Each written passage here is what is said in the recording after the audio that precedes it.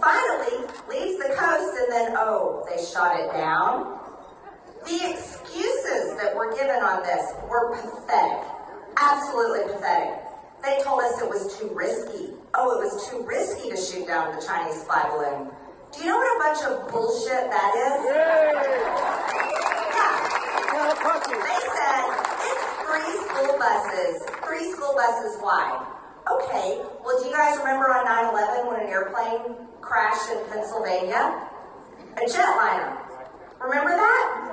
It didn't kill anybody on the ground. Killed everyone on board, but it didn't kill anyone on the ground. So they want to tell all of us that it was too risky to take down that Chinese spy balloon over rural Idaho or Montana or any of these other states or Alaska. They're liars. You can only see it 2 ways. Either they're liars or they're cowards. Or our president is sold out to China. I'm going to go with our president is sold out to China on that one. But anyways, we're starting the episode listening to Marjorie Taylor Greene somehow find a way to stoop to a new low. She kind of amazes me because every time you think this gal can't get more batshit crazy, something happens. And this is a new low for her.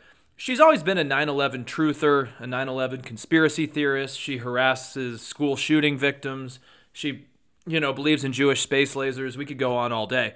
But this one was pretty unique, that she basically downplayed Flight 93, which happened on 9/11. You all know the story. The passengers take over the flight and fight the terrorist who's driving the plane. It was supposed to crash into an important site, potentially the White House, and the people on board fought the terrorists, and the plane crashed in a field. And it was a heroic action. Everyone died, and it probably saved thousands of more lives. Instead, she's saying, well, if that plane, no one died on the ground when that plane crashed, why couldn't we have shot down the weather balloon over Montana? And she's completely neglecting the fact that over 100 people died on that plane. But I guess that's not a big deal to her. So, oh dear, she really manages to stoop to a new low. Flight 93 crashed, hundreds die on it. It was just pathetic. It's just pathetic that she's now stooping to compare those things. And I guess it is impressive that even her audience was silent. Like, it was even a little bit too much for the people that support her. So, anyways, we started with that, but Alex Kapitko here, and this is the Centered from Reality podcast.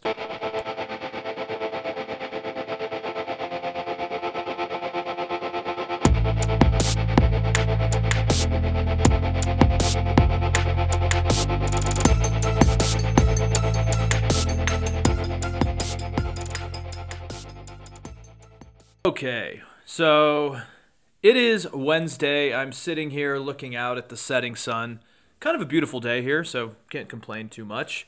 I should just start before we get going to say that Dianne Feinstein has announced that she is not going to be running for re-election for the California Senate in, 2024? And it's going to be interesting because so far I've seen Katie Porter is running, and I do like Katie Porter. I think she's good at politics, and she's good at questioning crazy people, and she just has a good head on her shoulders, and she's really smart. She's an Orange County congresswoman at the time, and I think the best part of her was when Kevin McCarthy was going through the ringer to become speaker. She was sitting there reading a great book called The Subtle Art of Not Giving a Fuck, and I think it just summed up the whole thing. But anyways, she is running, and Shifty Adam Schiff is also running, a guy who I am not as much of a fan of. I personally was reading an article in Newsweek right before I started recording, and it's basically about how Ro Khanna should actually run for Dianne Feinstein's seat. It was a good Newsweek article by Seth Moskowitz, and he's like, okay, the two Democratic representatives, Adam Schiff and Katie Porter, they're fine. Also, Barbara Lee is vying for the seat as well, and he thinks each of these candidates is deeply flawed, and they're trying to be political celebrities, basically. And I would agree with that. There's a lot of egos coming into this race, and he thinks Californians should basically opt for the fourth option, which would be Congressman Ro Khanna, who I'm a big fan of. And I think he brings up some good points in the Newsweek article. He talks about For example, Adam Schiff is a disaster because, and I agree with this, he's not an idiot, but he boosted his political profile by repeatedly kind of over-exaggerating all of the damning evidence of collusion between Trump and Russia, and he was saying it was a scandal the size of Watergate, and he kept saying more evidence was coming out. And look, he was all over the talk shows. He was on everything from CNN to Fox News to Bill Maher. And look, he was never wrong that there was some sort of connection between Trump and Russia. I don't think anyone is denying that. But he didn't communicate well with the American people. And I think a lot of people see him as just this guy that was telling us, oh, it's coming. It's coming. And the article talks about here in quotes, Schiff's overarching problem is that he loves the power that comes from making headlines and appearing on MSNBC and CNN talk shows. And he's happy to lie about it to get it. And I think that's an interesting point. And now going on to Katie Porter, I guess you could say, even though I enjoyed the Subtle Art of Not Giving a Fuck book that she was reading while Kevin McCarthy was going through the ringer, she also does seem to like popularity. And I was talking to one of my buddies who voted for her, lived in Orange County at the time. He's like, I like her politics, but her reading that book on the House floor when pretty much Rome is burning at this point just seems like she's all about the optics.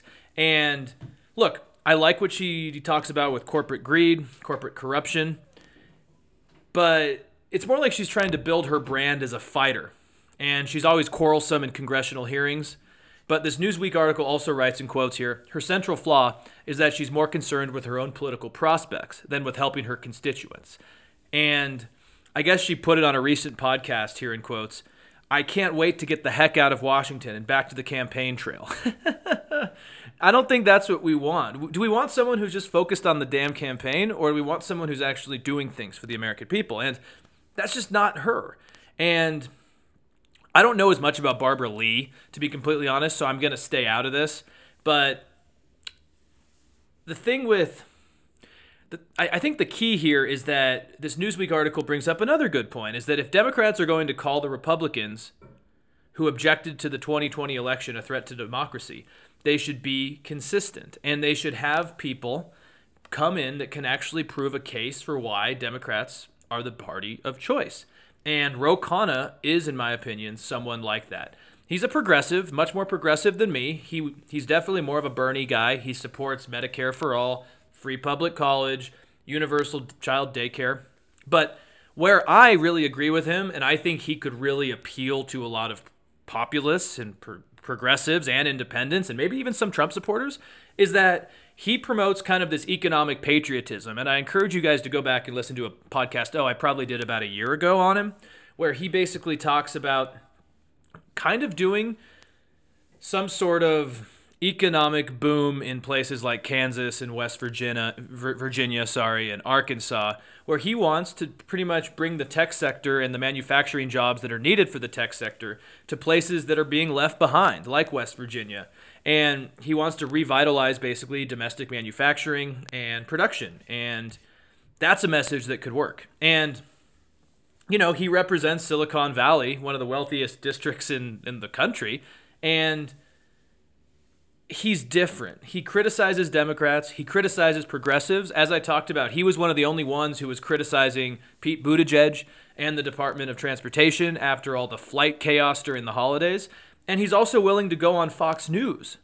And I think that is huge. He's also willing to try to appeal back to rural voters who have fled the Democratic Party. And he's just a straight shooter. And so he's not as worried about the optics. He's worried about talking. And even, with the Twitter files, which I refuse to talk about much on this podcast, he has actually expressed concern, though, about what Twitter is doing in violating the First Amendment. And he was against the New York Post suppressing the Hunter Biden laptop, which I think is interesting. And I think Newsweek sums him up very well. It says, Khanna may be to my left ideologically, but we share the same fundamental values of pluralism, honesty, and free speech. And yeah, I just wanted to start with that because we're going to see a pretty interesting primary season and then election for this Senate seat. And I don't think it would be stupid if Ro Khanna got into it. But, of course, we can't have nice things, as I always say, so he probably won't. Before we get into the main topics, I also thought it would be a good idea to give a good update on our great friend, George Santos. And he has a new scandal. like I said, there's about a scandal or two a week. And this one involves a Pennsylvania situation in which he took advantage of some Amish people, apparently, allegedly. And according to The Guardian, in this case, in Amish country, he wrote over $15,000 in bad checks to buy puppies from the Amish, and then he set up some sort of fund to then sell the puppies to people that wanted to give them homes. Basically, this is a long way of saying that he stole puppies from the Amish and then resold them to other people.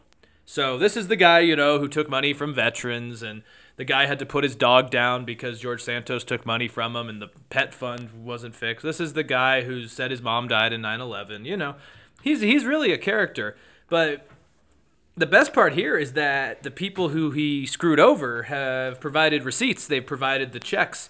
And I'm just curious how Santos gets through all of this. Anyways, the main reason, because like I said, the scandals are just always constantly happening. But I wanted to mainly mention is that it looks like he is still considering running for re-election in 2024, which is fascinating. It's definitely bold, to say the least. CNN has an article from this morning that discusses, in quotes here, after previously signaling to Republicans he wouldn't seek re-election, Santos has recently been telling people he is considering running for a second term. That's according to multiple Republican sources. And he privately insists he will ultimately be cleared of all wrongdoing and that his treasurer will face scrutiny over his finances. Look, the finances are one thing.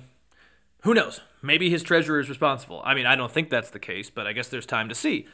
But also, I don't know if he's going to get cleared from all the lies because it seems like every day someone that knew him is coming out with a new lie, and they have the receipts a lot of the time. But I guess in a sense, he kind of has been vindicated already because the House Republicans haven't done enough to stop him early on.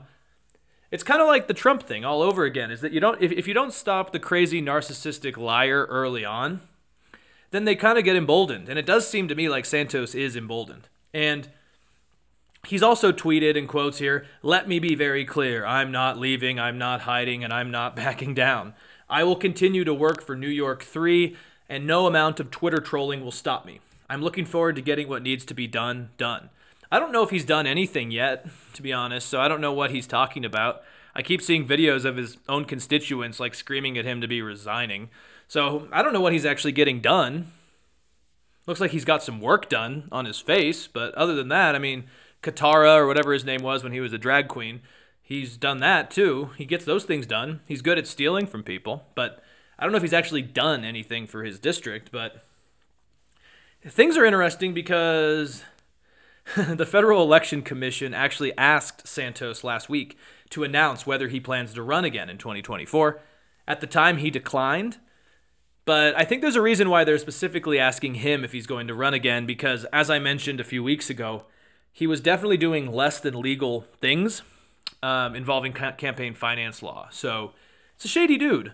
And the thing here, too, is that CNN also, in that same article, talks about how a lot of Republicans in New York that are up for re-election in 2024 are really trying to get him to resign or get rid of him or find a way to oust him because it's going to make them look bad. And when they're running for re-election, they're going to be in the hot seat about how much they knew and when they knew it and were they friends with him and blah, blah, blah. And the CNN article writes here, a pair of House Democrats, in quotes, introduced a resolution last week to expel Santos, which would require a 2/3 majority from the House.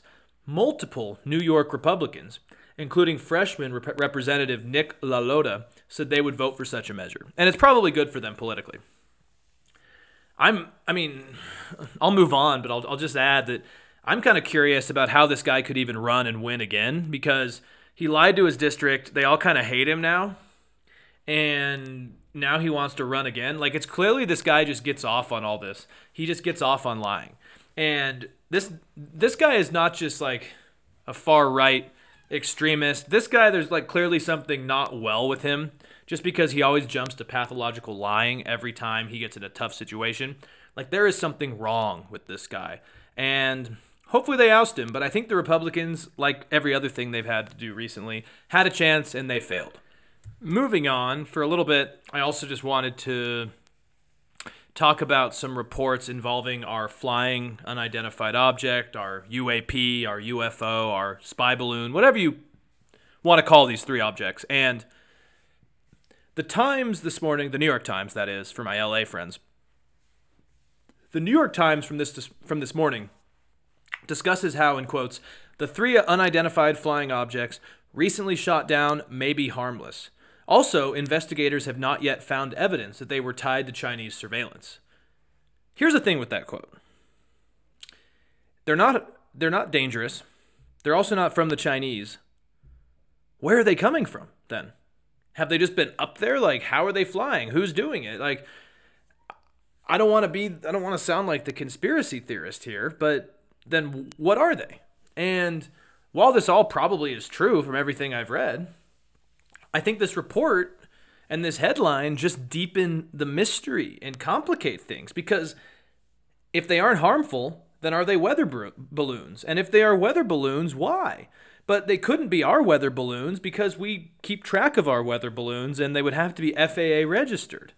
So then it gets into like, what the hell are these things? And I read a piece in NBC News that brings up some interesting points. And again, this is not like Breitbart or InfoWars. It's NBC News. And it brings up some points that I think are worth sharing. The article is by Denise Chow, and it basically discusses that if these were weather balloons, they probably weren't ours, and that complicates things. Chow writes in quotes here, the White House said Tuesday that the intelligence community is considering the possibility that they are being used for commercial or benign purposes. But that explanation further deepens the enigma and raises questions about what exactly the objects were used for.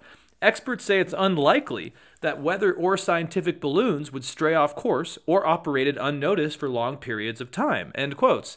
And I think that's something pretty interesting and confusing in a sense. And furthermore, Chow argues that weather balloons are usually tracked almost always by government agencies. And these obviously were not, because we just randomly detected them out of the blue.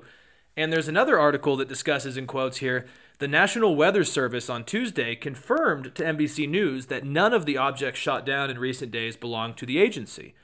Also, in the same article, it says, in quotes, Kevin Tucker, president of the Oregon-based aerospace company Near Space Corporation, said that high-altitude balloons used for science are typically well-tracked and follow strict FAA protocols. Tucker also notes that there was almost zero chance of such a balloon getting lost or drifting so far off course as to cause a national security incident. And that makes sense, right? I mean, we kind of are good at knowing these things. And another interesting point about this is that most weather balloons are actually usually higher. And I'm not just pulling numbers out of my ass. This is what I've got from the National Center for Atmospheric Research in Colorado. Apparently, they usually fly between 70 to 80,000 feet, not like these objects which were quite low, between like 20 and 40,000 feet.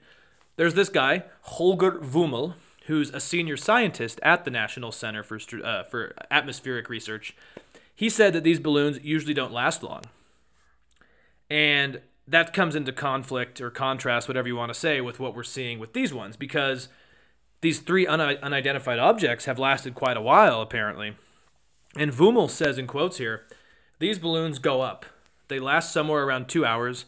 They burst. The instruments fall back down to the ground, and that's it. So that's it, right? And then Susan Buchanan, who's a National Weather Service spokesperson, said the agency flew a weather balloon, for example, from Nome, Alaska on Friday, but it popped and fell 30 miles northeast of where it landed. Another balloon was flown from Fairbanks on Friday, but popped and fell 35 miles northwest. So those to me are interesting insights, is that these things go up, do something quick and get some information, and then go down pretty quickly too. And it's interesting to me because I keep seeing weather balloon as a more accepted narrative. But from my information, if they are weather balloons, then they probably aren't coming from these organizations, and then we don't know where they're coming from, right? Because they must be FAA cleared. They must go relatively short distances, and they fly higher than aircrafts. And since they're FAA cleared, their location will be known at times. So it seems to me like these objects were not weather balloons. And the experts like Wummel do agree. He says in this article I was reading, back to the NBC article, he says the only way these could be weather balloons is if they were used by some private hobbyist or some unknown actor. But he said still, even if that was the case, I still don't think they're weather balloons. So I don't know if that's very promising.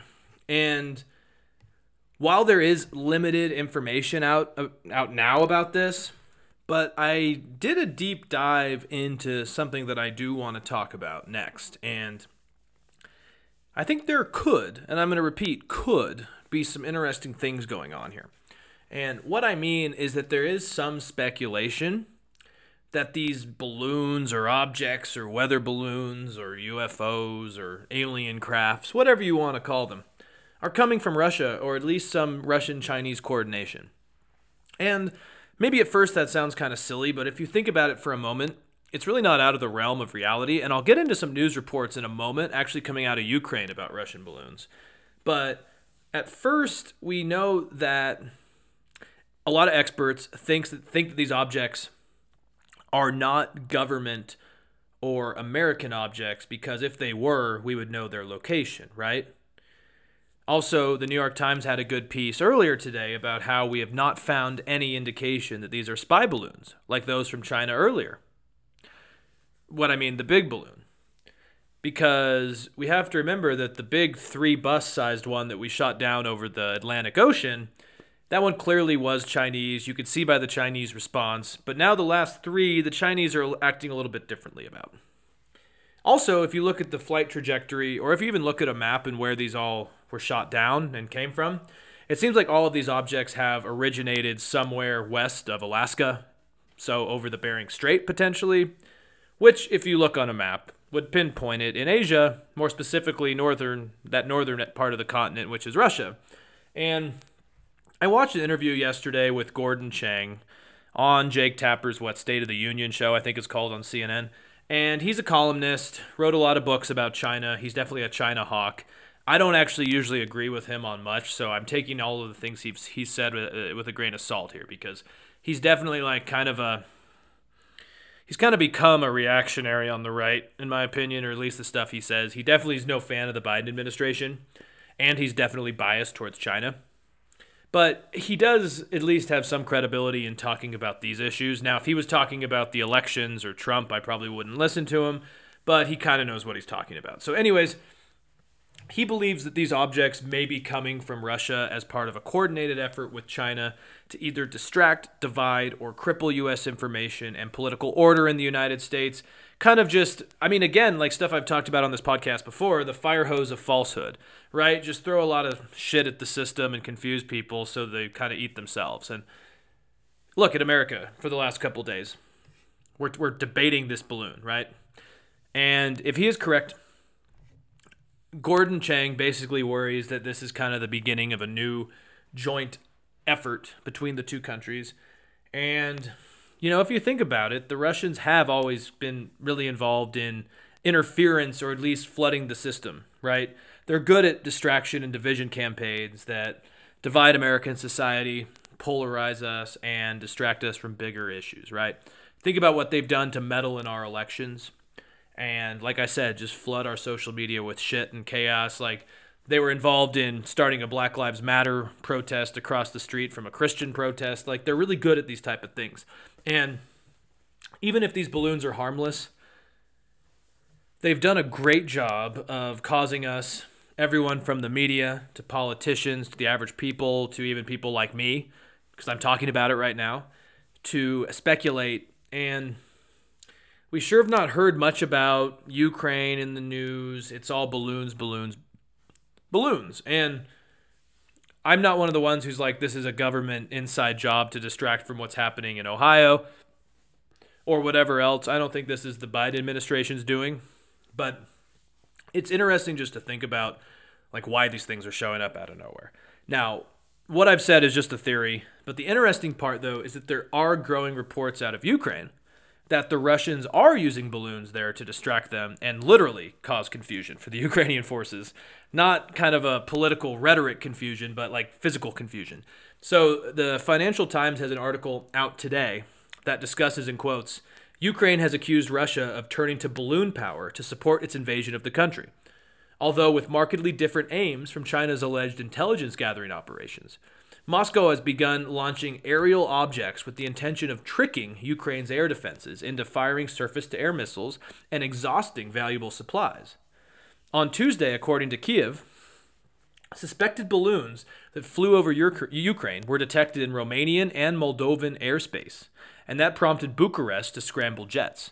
And I guess going a little bit further, from my understanding, since the United States has noticed these objects and obviously shot down that giant spy balloon from the Chinese, the Romanians, Moldovans, and Ukrainians have seen an increased amount of these objects that have either deflected radar or caused air defenses to basically shoot at them. And they've downed a lot of these. I mean, I think dozens by now. And the interesting thing is that to go even further, Jens Stoltenberg, who is the NATO Secretary General, has warned officially that China and Russia are increasing their intelligence and surveillance activities, and he directly said this includes the usage of balloons.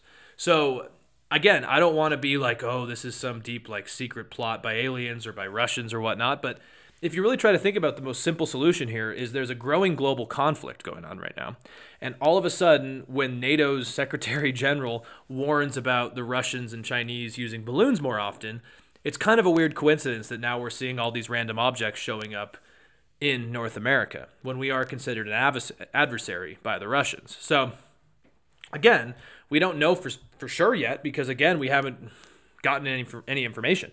And I personally do think that the U.S. government, and especially the Biden administration, does need to hold some form of a press conference or some briefing to the public soon, because the speculation is not good, and it would be good to at least have some idea, I guess, of what's happening. And now, staying on the Russian-Ukrainian conflict, by the way, next week will mark a year. I know, time is crazy. Time is a flat circle. But the timing is also interesting with all this happening because 2 days ago, I think it was 2 days ago, Monday, I was reading about a pretty worrying warning that the U.S. Department of State put out about Americans living in Russia. And it was more specifically the U.S. Embassy in Moscow. And basically the State Department told its citizens to leave Russia immediately. And this was the first time they used "you must leave immediately." Usually it was like, could be dangerous, we recommend leaving. It was kind of the usual State Department jargon. Like when I was in Morocco and Algeria, sometimes you got similar statements like, there was a protest in southern Morocco or there was some political violence there, we recommend avoiding the area. But it wasn't like, do not go to Morocco, or if you're there, leave immediately. Something quite different. And the obvious cause, of course, is the war in Ukraine and the risk of arbitrary arrest or harassment by law enforcement agencies in Russia, right? I would imagine if you're an American living in Moscow right now, or anywhere to be frank, probably not a great situation.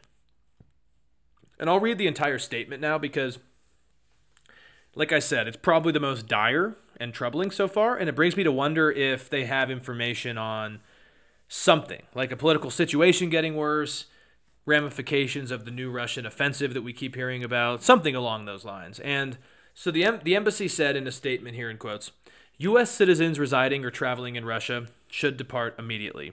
Exercise increased caution due to the risk of wrongful detentions. Do not travel to Russia, it also added.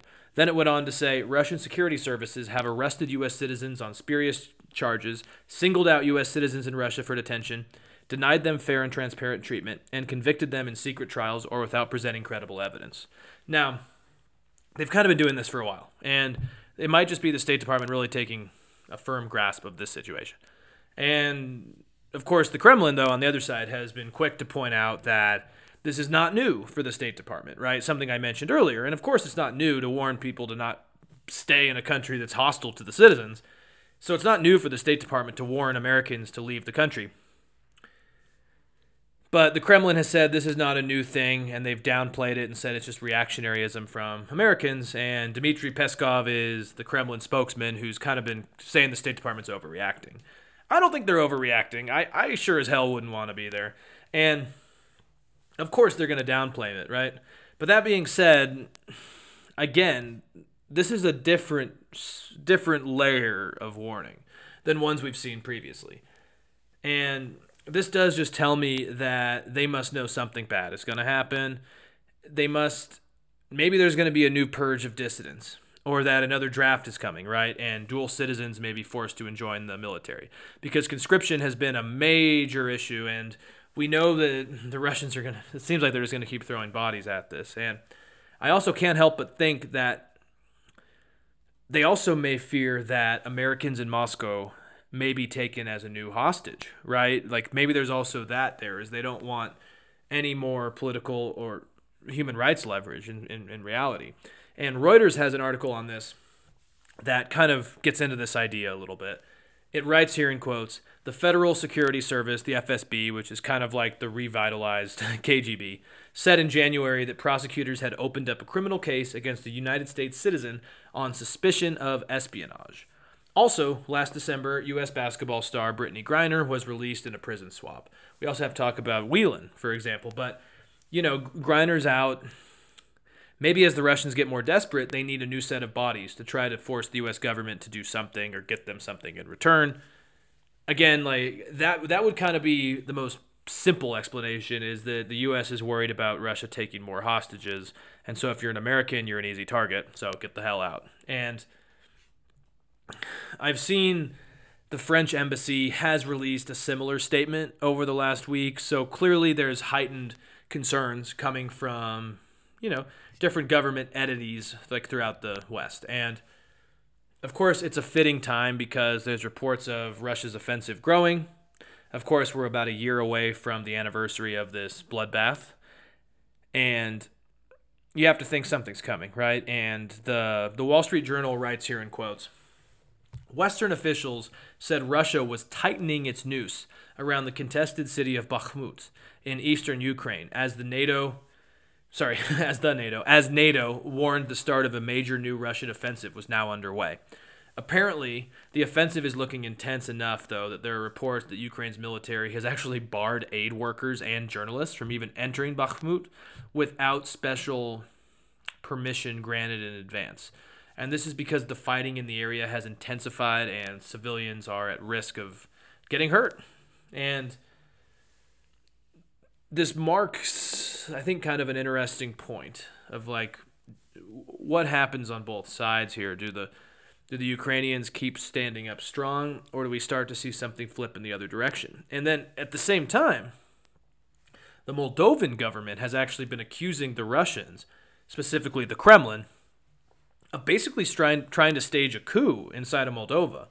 And I've been kind of following this pretty closely because I've talked previously on the podcast, as you have Transnistria, which is in the east of the country, which is a breakaway region, which kind of similar to Crimea in a sense.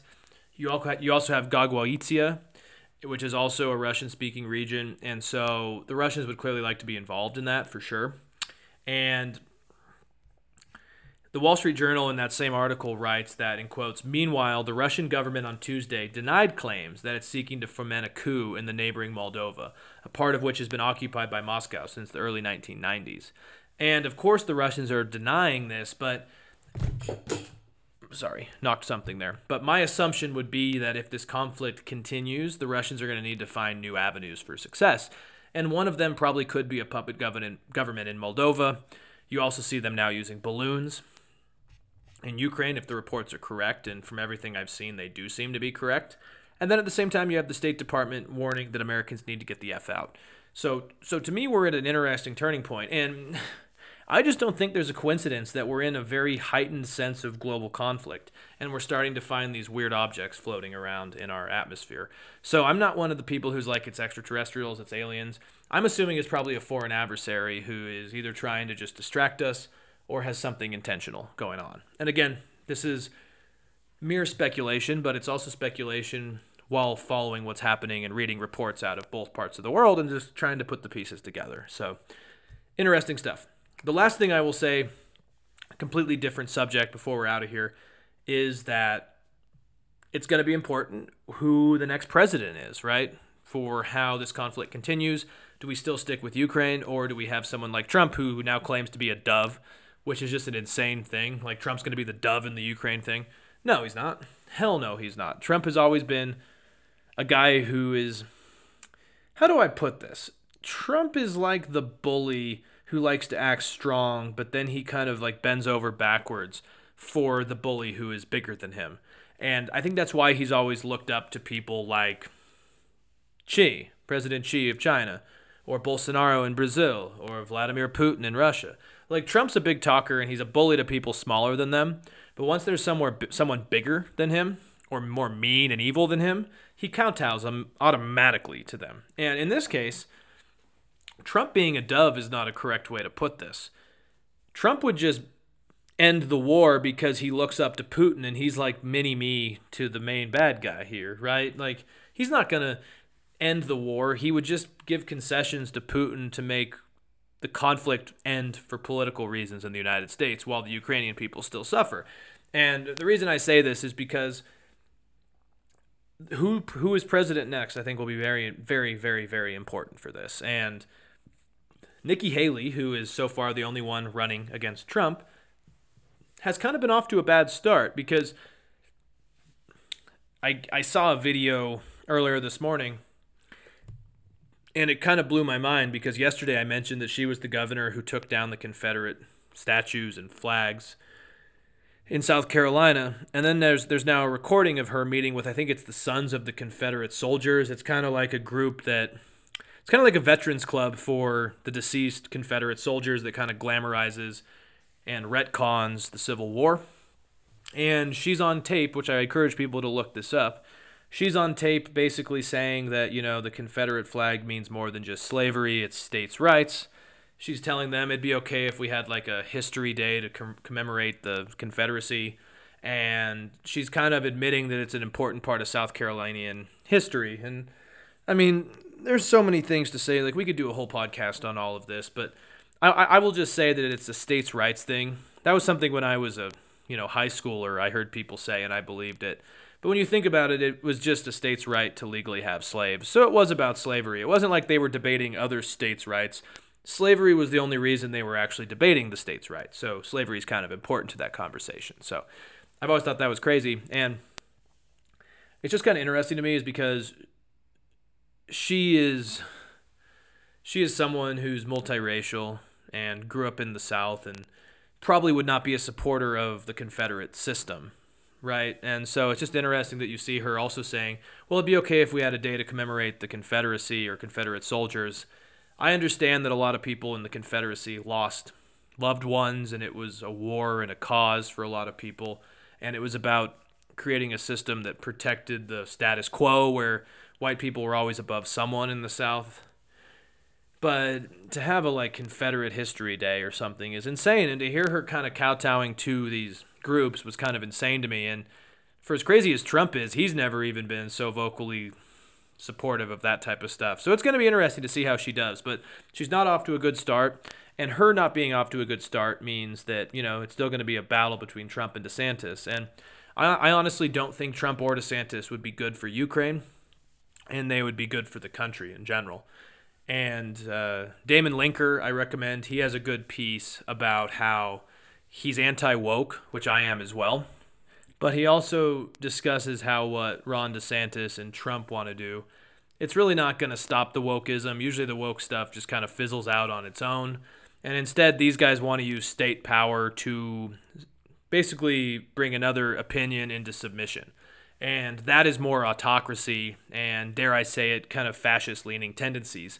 And so that's why when people go like, Alex, well, you're on the right or you're kind of center-right or just centrist in general, why would you not maybe support someone like DeSantis? Because you are against the political correctness. You're not a big fan of the DEI stuff.